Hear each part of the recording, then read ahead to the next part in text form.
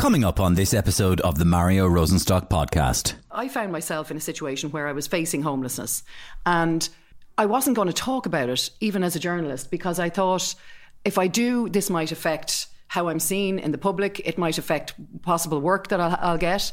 It may make people think less of me, right? Stigma. A stigma. Okay, so when I felt that, I thought, now I'm going to do it.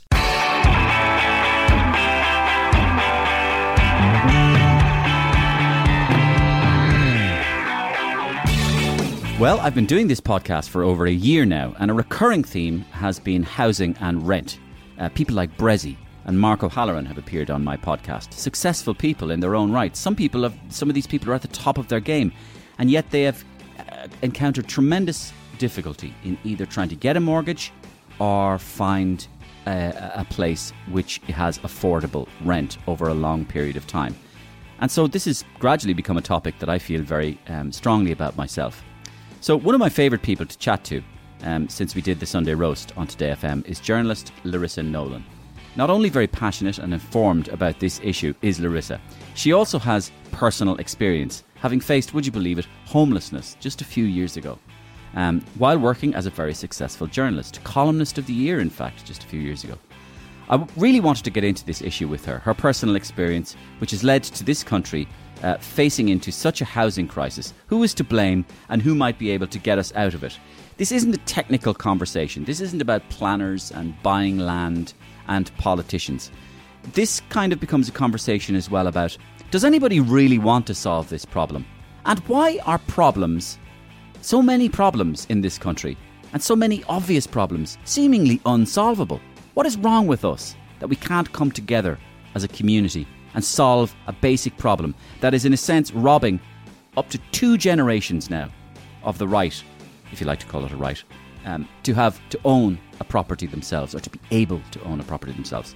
So this is a bit of a different podcast, but I think you're really going to enjoy it. I've been through a million things in my life, and actually, of all the things that nearly brought me to the verge of a kind of a nervous collapse entirely was this situation. Yeah, of course it did. I mean, these landlords are fat on rents. They're absolutely fat on rents. And the rest of us are, as I was saying, like the donkey with the splayed legs, trying to actually pay them. And he says they have one person's rent is another person's income. If you're somebody who wants to make it on your own, work hard, do the best you can, study, train, work every hour God sends, it doesn't matter anymore. Unless you have a load of money, which you can't have a load of money if you're paying a load of money on rent. You can't save for the deposit. Yeah. So if you don't have mommy and daddy to give you the money, you are totally locked out. And the reason they went and flung open their doors for the Ukrainian people, they said, well, it's completely not their fault what's happening in Ukraine, right? And it isn't, obviously. If that's what their logic, then by definition, they're thinking that on some level, the people who are caught in the housing crisis, that it is their fault. Mm-hmm. The actual thing is that it isn't their fault. You do not want to miss this chat with Larissa Nolan, coming right up after we take a little trip down memory lane and to one of our favourite comedy sketches from the last few months. It was a rare occasion when my special guest played a starring role in the comedy sketch. The guest was Niall Boylan, controversial shock jock, talk show host, one of Ireland's best known phone-in talk show presenters, host of the Niall Boylan Show and Late Night Live on Classic Hits Radio. Niall is a master at moderating live on-air discussions with callers, many of which can get very heated. This particular discussion you're about to hear Niall chair now features some familiar voices.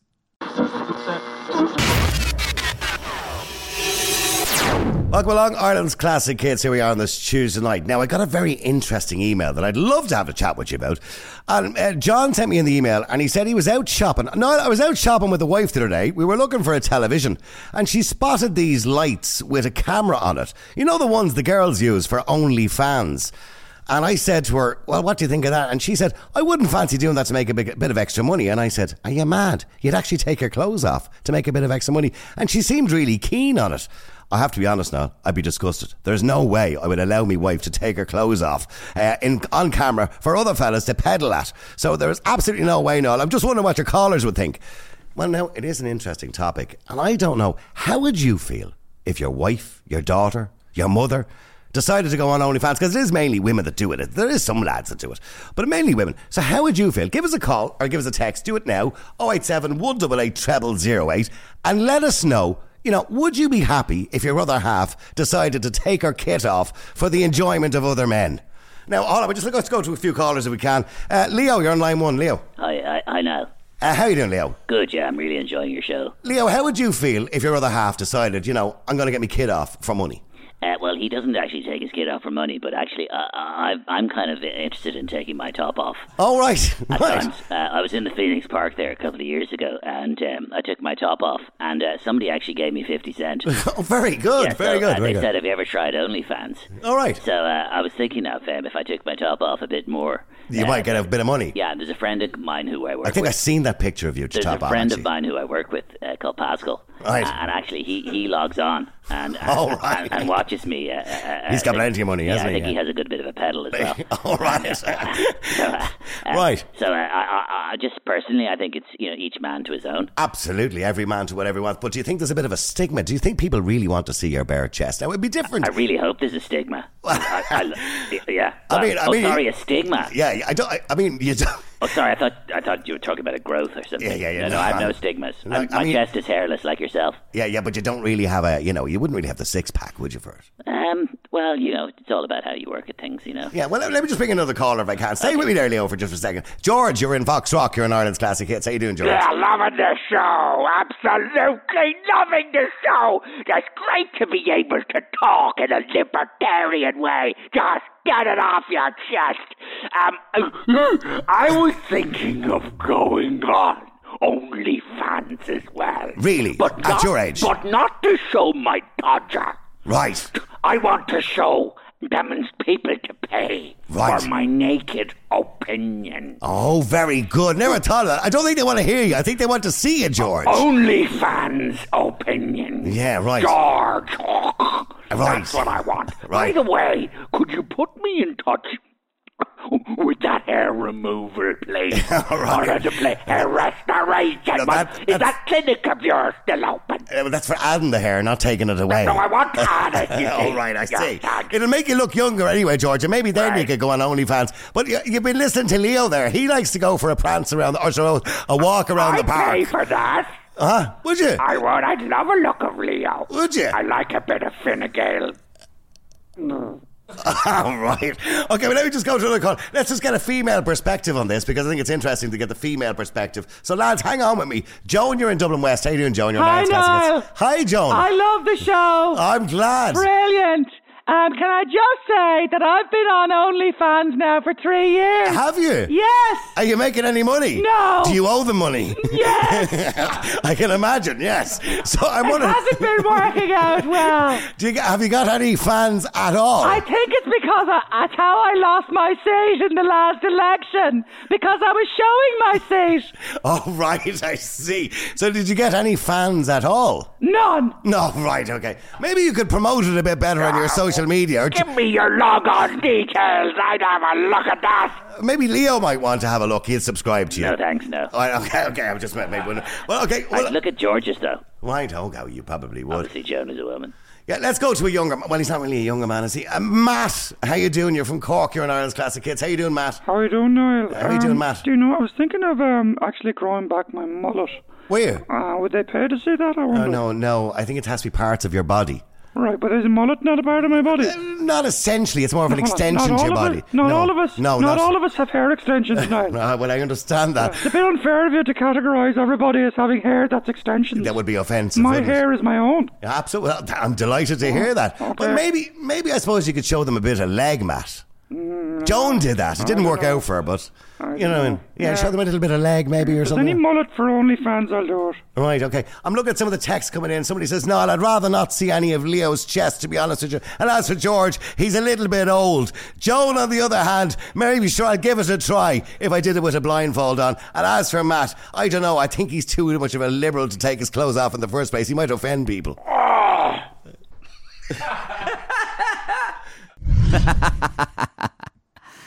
Brilliant. I really enjoyed Niall Boylan actually on the episode, and it proved to be one of our most successful episodes actually of the last few months, Make sure to check out that full episode with Niall, a fascinating person with an incredible backstory himself and lots of opinions on a lot of issues. Now, let's get to Larissa. This is a topic that I believe is one of the most important of our time. You don't need me to tell you that. It might even force a sea change in our political system, not too far away maybe from now. Larissa is so informed and passionate about it, also having personal experience. Let's get straight to it. So, Larissa, you are yet another person who joins me on my podcast, who is eminent in your field. There have been 3 or 4 of them on my podcast over the last year who are really good at what they do, kind of top of their tree in Irish terms, and have, by the by, just either had anecdotes or told me that either they can't afford a house, couldn't afford a house, were nearly made homeless, can't afford the rent, all that sort of stuff. And then Patrick alerted me to the issue that you even had a more personal story regarding this. So, like, you were columnist of the year, you've got a great job as an editor, features editor with the Daily Mirror, and you were facing homelessness. I was, and it was quite a while ago, actually. So this goes back. This crisis, the issue that I have with it, Mario, is that it's nearly 10 years old now at this stage. The housing crisis. It has been let run and run in the face of so many warnings and case studies, and it was just let continue on until it's completely out of control now. So I suppose if I'm to explain my situation, I found myself in a situation where I was facing homelessness, and I'm going to tell you about how that came about now in a minute. But I felt that I wasn't going to talk about it, even as a journalist, because I thought if I do, this might affect how I'm seen in the public. It might affect possible work that I'll get. It may make people think less of me, right? A stigma. Okay, so when I felt that, I thought, now I'm going to do it. Now I'm going to do it. Because actually, I don't normally like bringing my private life into my work. It doesn't generally come into my work. But I said to myself, that's exactly the reason why you have to write about this. Because what was happening for too long in Ireland, and this is how this situation has been allowed to roll on and turn into the monster that it is today, is that it was too easy for too long for people to say, that's other people it's happening to. Those are those people who haven't done the right thing in life. Maybe, for any reason, they haven't got married, or they didn't marry well, or, but sure, one is a single parent. Like, for example, I'm a single parent. They didn't get their act in gear, or, they're lower classes. So for ages... Well, it's correct, Larissa. This is part of what traditional conservative economic policy dictates. It's related to religion. Mm-hmm. It's the idea that if you are not succeeding, there's something wrong with you. Yes. And it's probably goes back to this fucking Protestant Catholic thing that God has, it does, because Protestantism and Calvinism and all this sort of stuff, God rewards the people who are good. Yeah, so I suppose it's built in. Yeah, it is. It's built into society. But I think more what it is, Mario, is that it makes people feel better about their lives, and it allows them a free card to say, I don't have to do anything about this. Right, because it's somebody else. Because it's somebody else, and they did the wrong things. Yeah. And they're at fault. And actually, if you look at... Sorry, I'm going all around the years here. If you look at, say, the response to the Ukraine crisis, which has been a wonderful response and full of charity in Ireland, flinging open doors and so on, and letting spare rooms and everything. The right response to people who are in trouble. There was none of that all through the housing crisis. And I have heard horrendous stories, and I have advocated on behalf of people living in the kind of Ireland that you would only imagine in Dickensian times. And yet when I'd ask people to help, there would be absolute blank refusal and almost a kind of a scathing response, like, well, how do you think I could do that? Because in my view of looking at it, the reason why people didn't help all those people who had genuine, serious crises, and the reason they went and flung open their doors for the Ukrainian people, is because on some level, when I asked people about that, they said, well, it's completely not their fault what's happening in Ukraine, right? And it isn't, obviously. But I would think that if that's what their logic, then by definition, they're thinking that on some level, the people who are caught in the housing crisis, that it is their fault. Mm-hmm. So, they were able to justify it maybe like that. Yes. And, the actual thing is that it isn't their fault. And for too long, this is a direct result of policy, of government policy. and this isn't my reading. This is a fact of the matter. Is that the housing crisis is not some sort of act of God that a finger has come down and pointed out Ireland and said, you're going to suffer from an uncontrollable housing crisis and there's nothing you can do about it. It's direct result of government policy, and it's government policy in action. This has been created, engineered and maintained by the government, and that's why we're living in what we're living in today. So it isn't actually the people's fault whatsoever. We'll come back to that in a moment. Yeah. So let's just focus on your personal story. Yeah, sorry, I'll go back to that.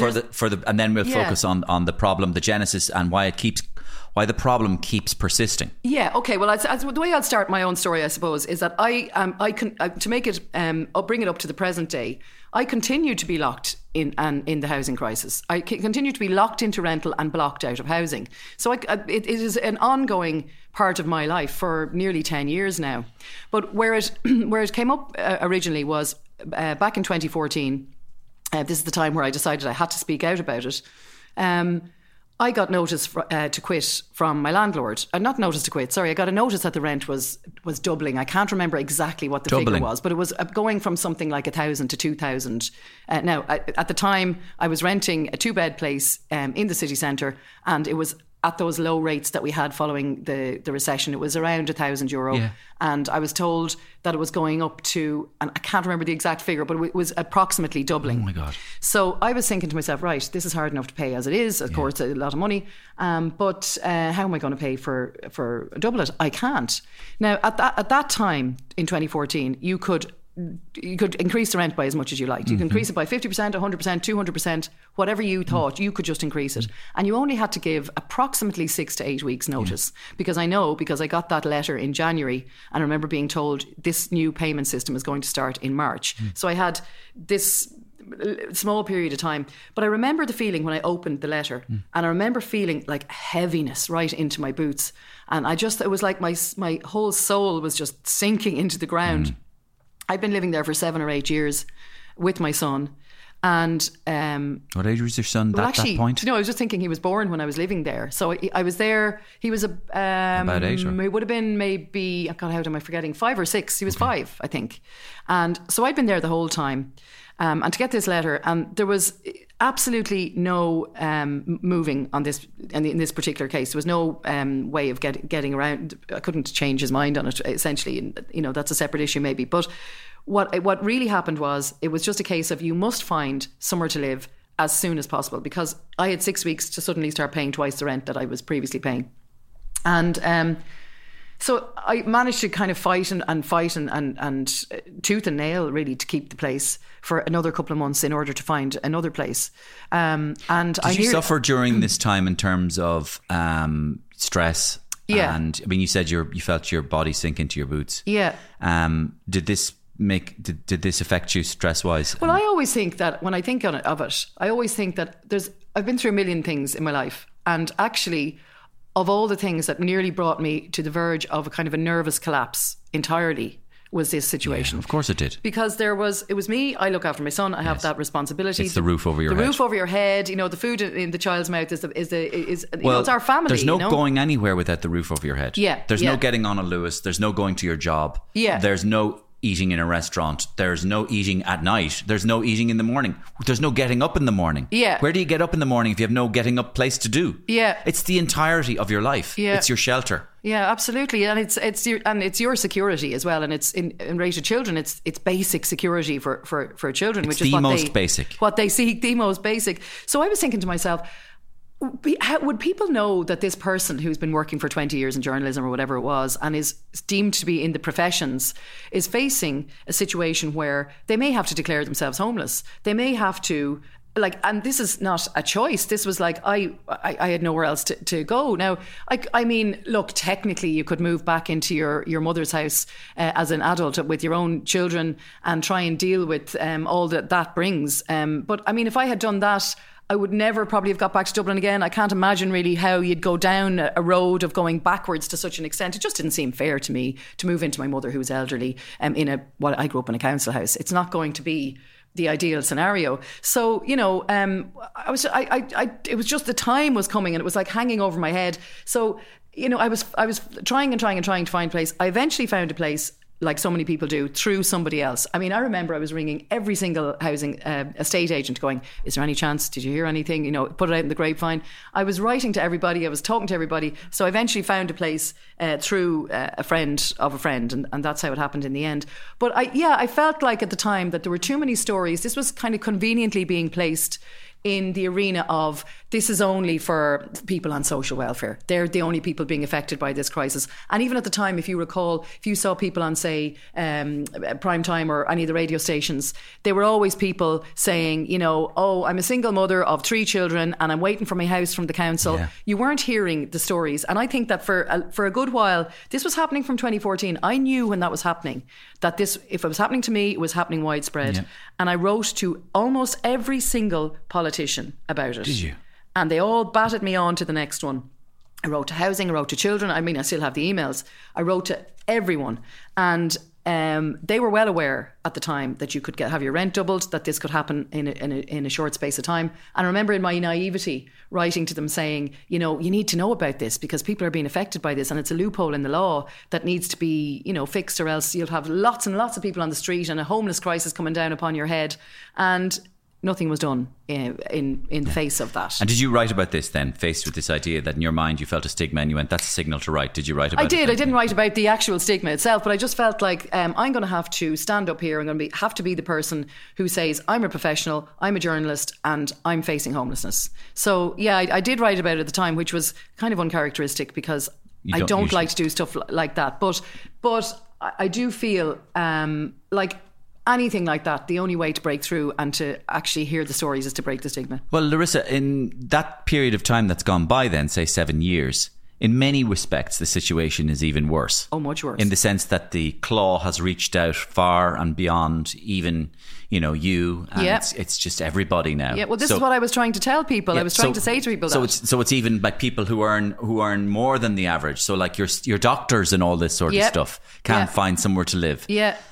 My barometer that I always mention is that like a guard married to a nurse. Yeah. The guard protects us, the nurse looks after us and salves our wounds when we come into hospital. Yeah. They're married and they can't afford a house. Yeah. Well, what kind of a society have we? So 7 years later, after nothing being done, nothing of substance being done, we're in the worse position than we were. You described it as being over 10 years of a problem. Yeah. So what is going on, if you can manage to tell me, that we have this problem, which is the problem of our generation. Yeah. Right? I was saying to Patrick this morning on the phone, this is the problem of our generation, and we are nowhere near to solving it. Mm-hmm. Yet we are the same species as put a man on the moon.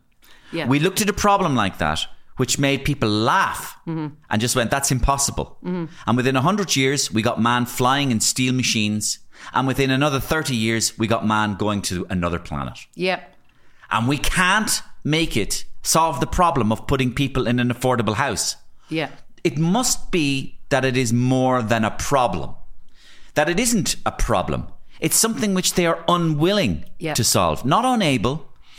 This is my theory. It's true. That it's something that they don't want to solve, that they are lying to us, that they are saying, we're trying our best, we're going to form another subcommittee, but that they don't and never will solve. Yeah. So this is all I can do. If you can put a man on the moon, you can solve this problem. Yeah. If it's not solved, there's something else going on. Your question indeed answers itself, Mario, because of course if you can put a man on the moon you can solve the housing crisis. There is no will to actually solve the housing crisis because... But that's not what anybody says. They'll go on TV every day and say, we are doing this and that and the other. It's a lie. That's what I can't stand about it most of all. This is the greatest scandal of our time. This is actually, like, it's actually happening that there's no will to do this. They want to, they being the people who run the country without making it a big they in deep state terms or Donald Trump terms. It's done. I mean, what happened in... This is all completely to do with the way the country is run and willfully run. If I could just go back to that 2014 point, which is a key point in the housing crisis, what happened? That was when they essentially stopped building social housing. And that was a decision made at government level during the Dáil. I have the details of it are actually in Owen O'Brien's book on called Home. They essentially social housing used to be 70% built by the government and 30% outsourced to private landlords. Okay, but in 2014 they flipped it to being, we're going to make it 70% outsourced to private landlords and we're only going to build 30% of social housing. Now, that was kind of an evil genius move in a way, because what that did was it solved the fact that after the recession, so many people who owned second houses and were renting them were getting very little money for them at the time, or not very little, reasonable in my view, but what they would say was too little money. They wanted their rents to go up. And if the rents go up, that also suits the government because you get something like 40 or 50% back in tax from that landlord. I hope I'm not being confusing about this.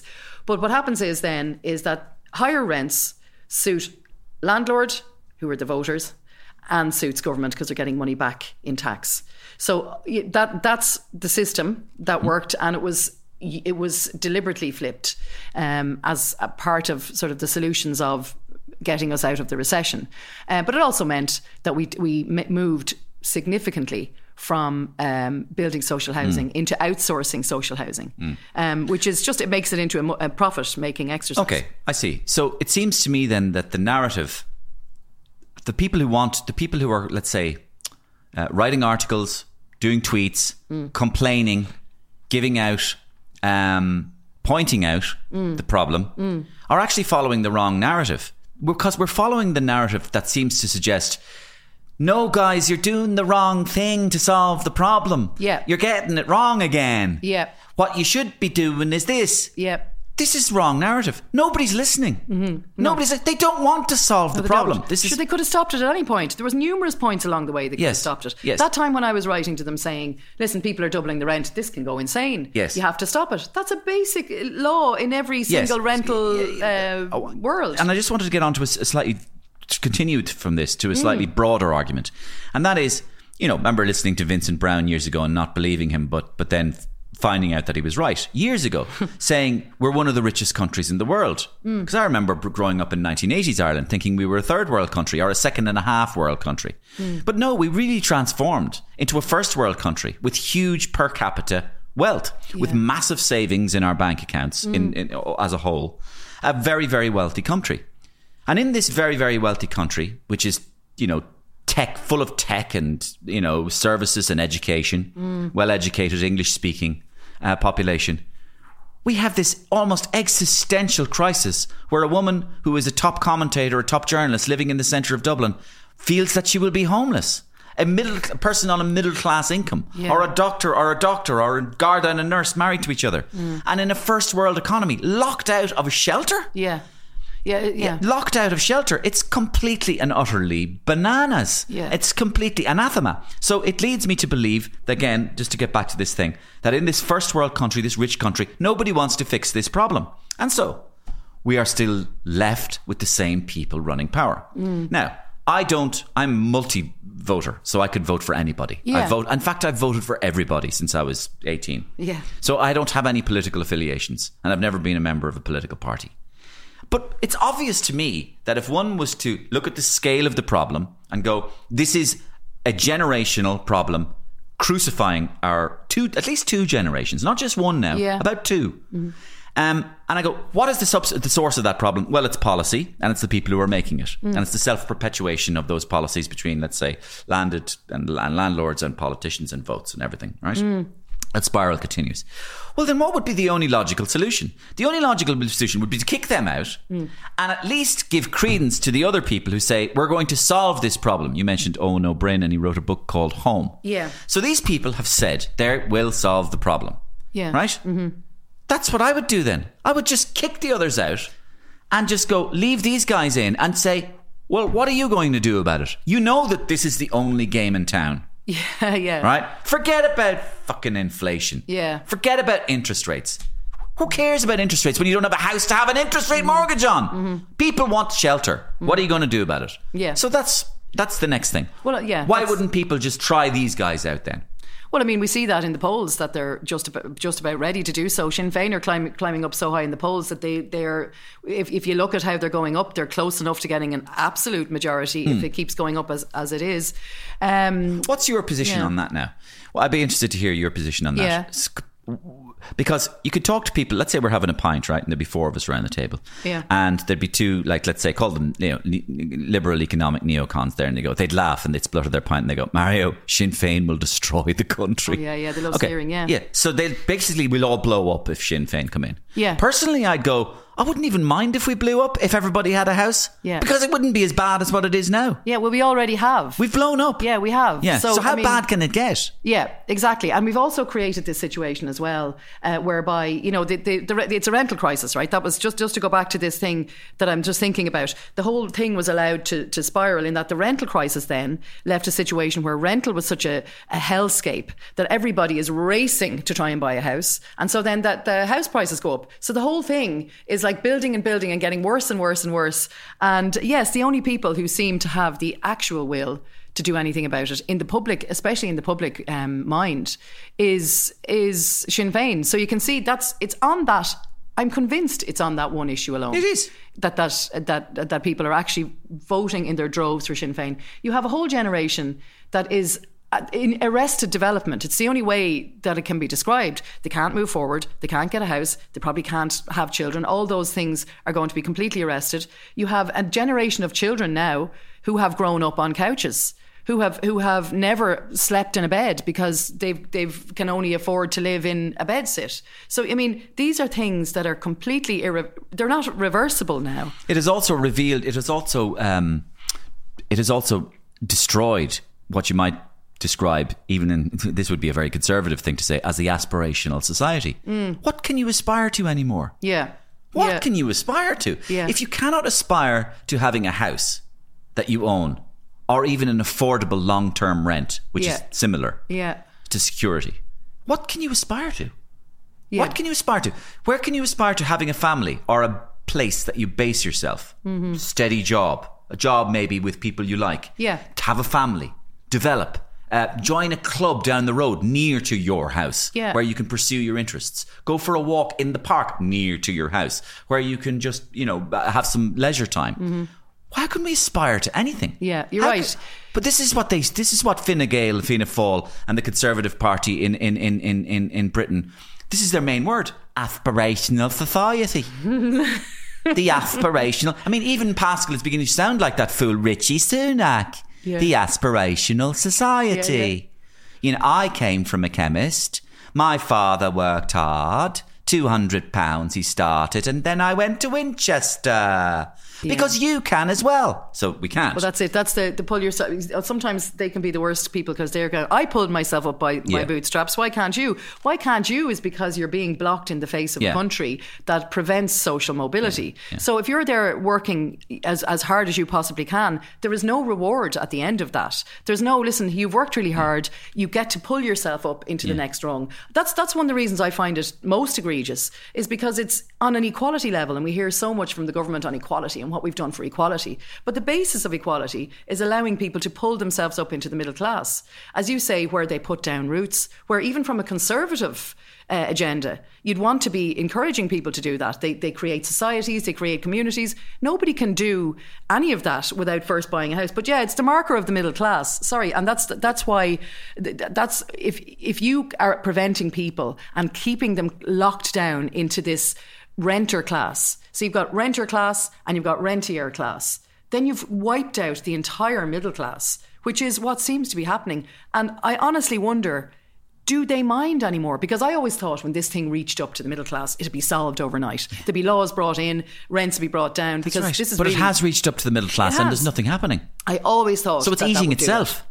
Yeah. So where are we going with this? Are we deciding then that some of us have to rent for life and pay 50% chunk all our money over to the landlord, like something out of the land wars in Ireland? That's what it's like. And then you have this other guy making loads of money and laughing at you. The whole thing has become a corporate. It's so dug in to the Irish economy and the running of the country. You there was another kind of point that you wanted to make, I think, if I'm right, that if you can tag on to this, and that was that apart from the fact that it seems to be a kind of a self-perpetuating kind of cabal between the voters and the people with money. Yeah. The rentiers, if you like. Yeah. There's also a second element to it that which you were talking about, this book by Joel Kotkin, the big tech neo-feudalism. Yeah, The Coming of Neo-Feudalism. I really would highly recommend anyone to get this book. It is by Joel Kotkin, who is some senior academic in America. I can't remember his actual title, but it's Joel Kotkin, The Coming of Neo-Feudalism. So if you look at feudalism, and I believe, didn't you study history, Mario? I think you did. No, I studied politics and economics, but I did some politics. history of political thought.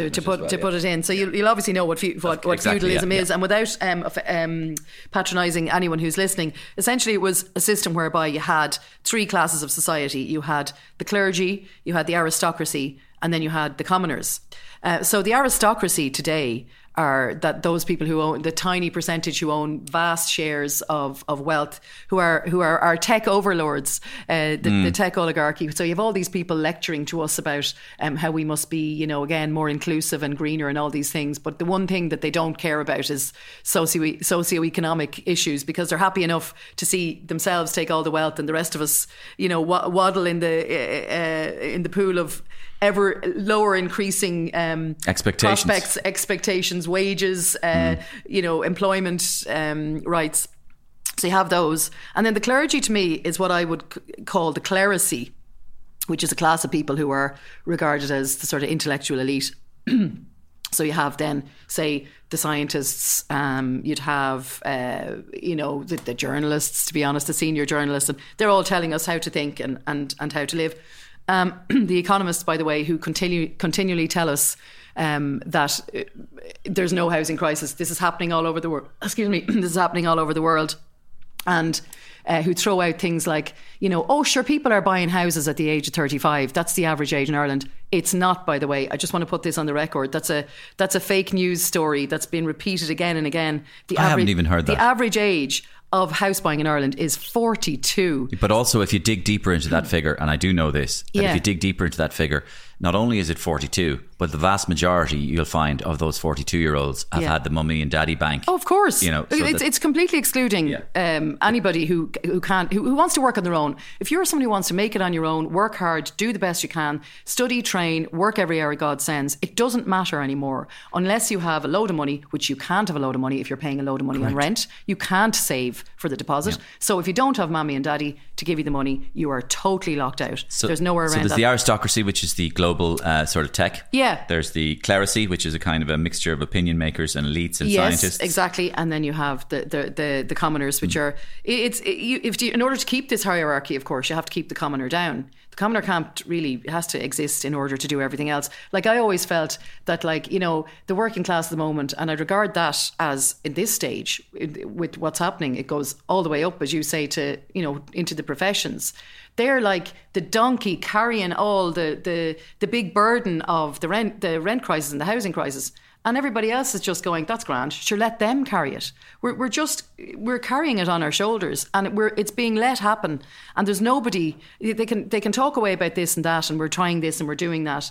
But for me, right, unless they just turn around and say rent freeze or rent drop, everybody in this area pays this amount of rent, everybody here pays that amount of rent, we need to take control of this thing. Unless they do something like that, their refusal, for me, the refusal to bring in a rent freeze, the absolute steadfast, digging into the ground refusal to even countenance a rent freeze, to me tells us that the government doesn't take this seriously, doesn't want it to change.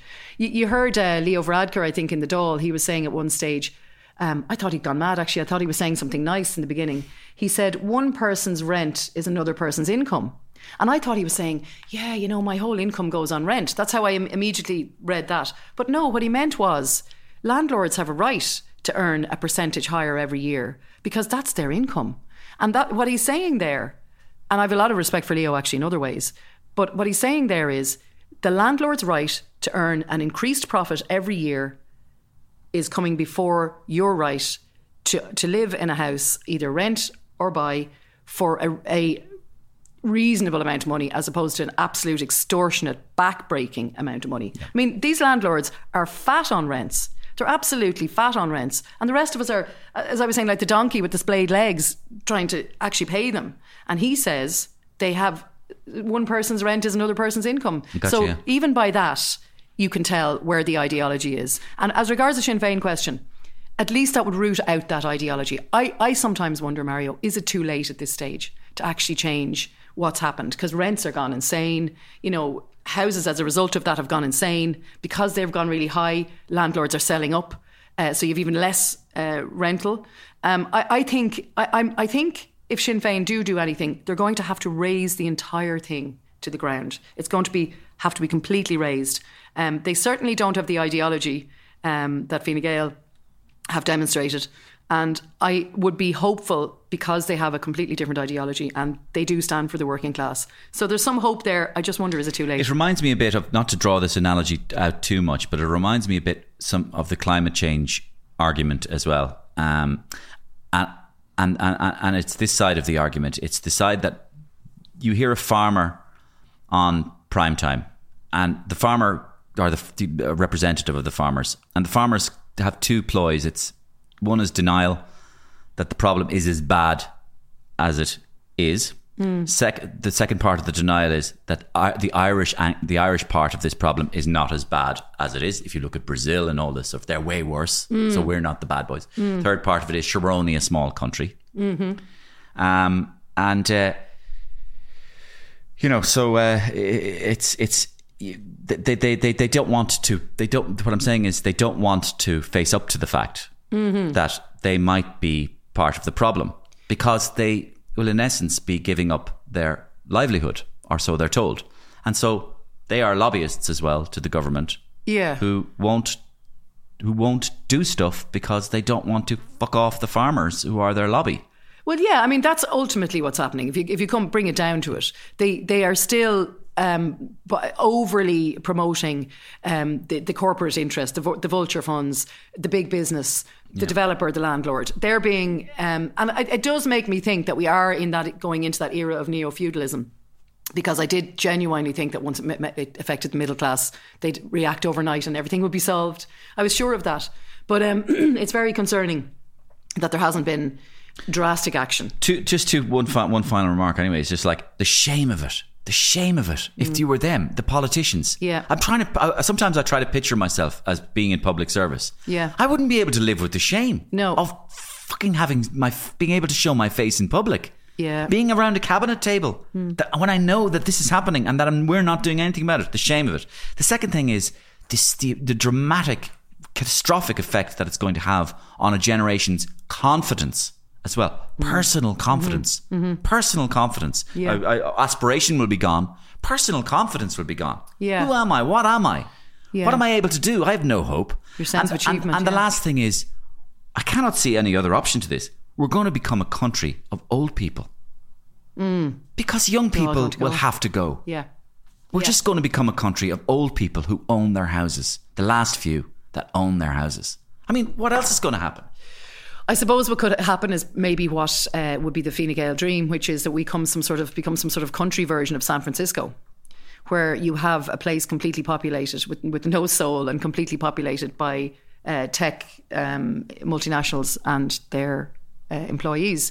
That's the other alternative, and then everybody gets to leave who can't live here. But I mean, that's why I always say that to me it's tantamount to treason. There's a treasonous element. Oh, totally. In what's going on here. You're getting your own country and you're just selling it out. When does negligence become wanton and deliberate? Yeah, well, it's the sin of omission, isn't it? That's the theory of, the sin of commission is when you actually do something. Yeah. The sin of omission here is that they're continually failing to take action when they could take action. Yeah, well, what was it, that old expression that evil happens when 1,000 men do nothing?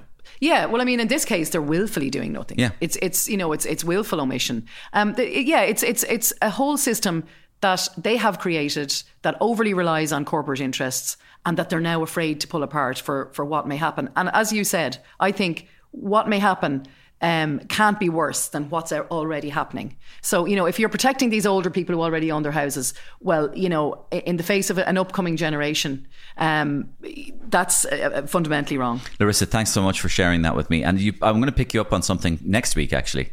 And it's the clerisy thing you talked about, which is a term I hadn't heard before. And because you're such an eminent journalist, I wanted to talk to you about journalism. Do you mind? I'd love it. Okay, let's do that. That's Larissa Nolan, excellent as ever. And as you heard at the end, we stayed on for another little while and chatted about journalism. I called it the sad decline of journalism. What has happened to journalism? Why is so much of journalism now only one consensus opinion? There doesn't seem to be any stomach among many papers or editors to deviate away from the consensus opinion. What is that consensus opinion? How do we come to those consensus opinions? Who's responsible for us coming to those consensus opinions? Larissa and I get into all of that next week. Another interesting conversation. Check out the full episode, by the way, with Niall Boylan that I mentioned before. We'll have a comedy bonus special landing here in a few days, so watch out for that.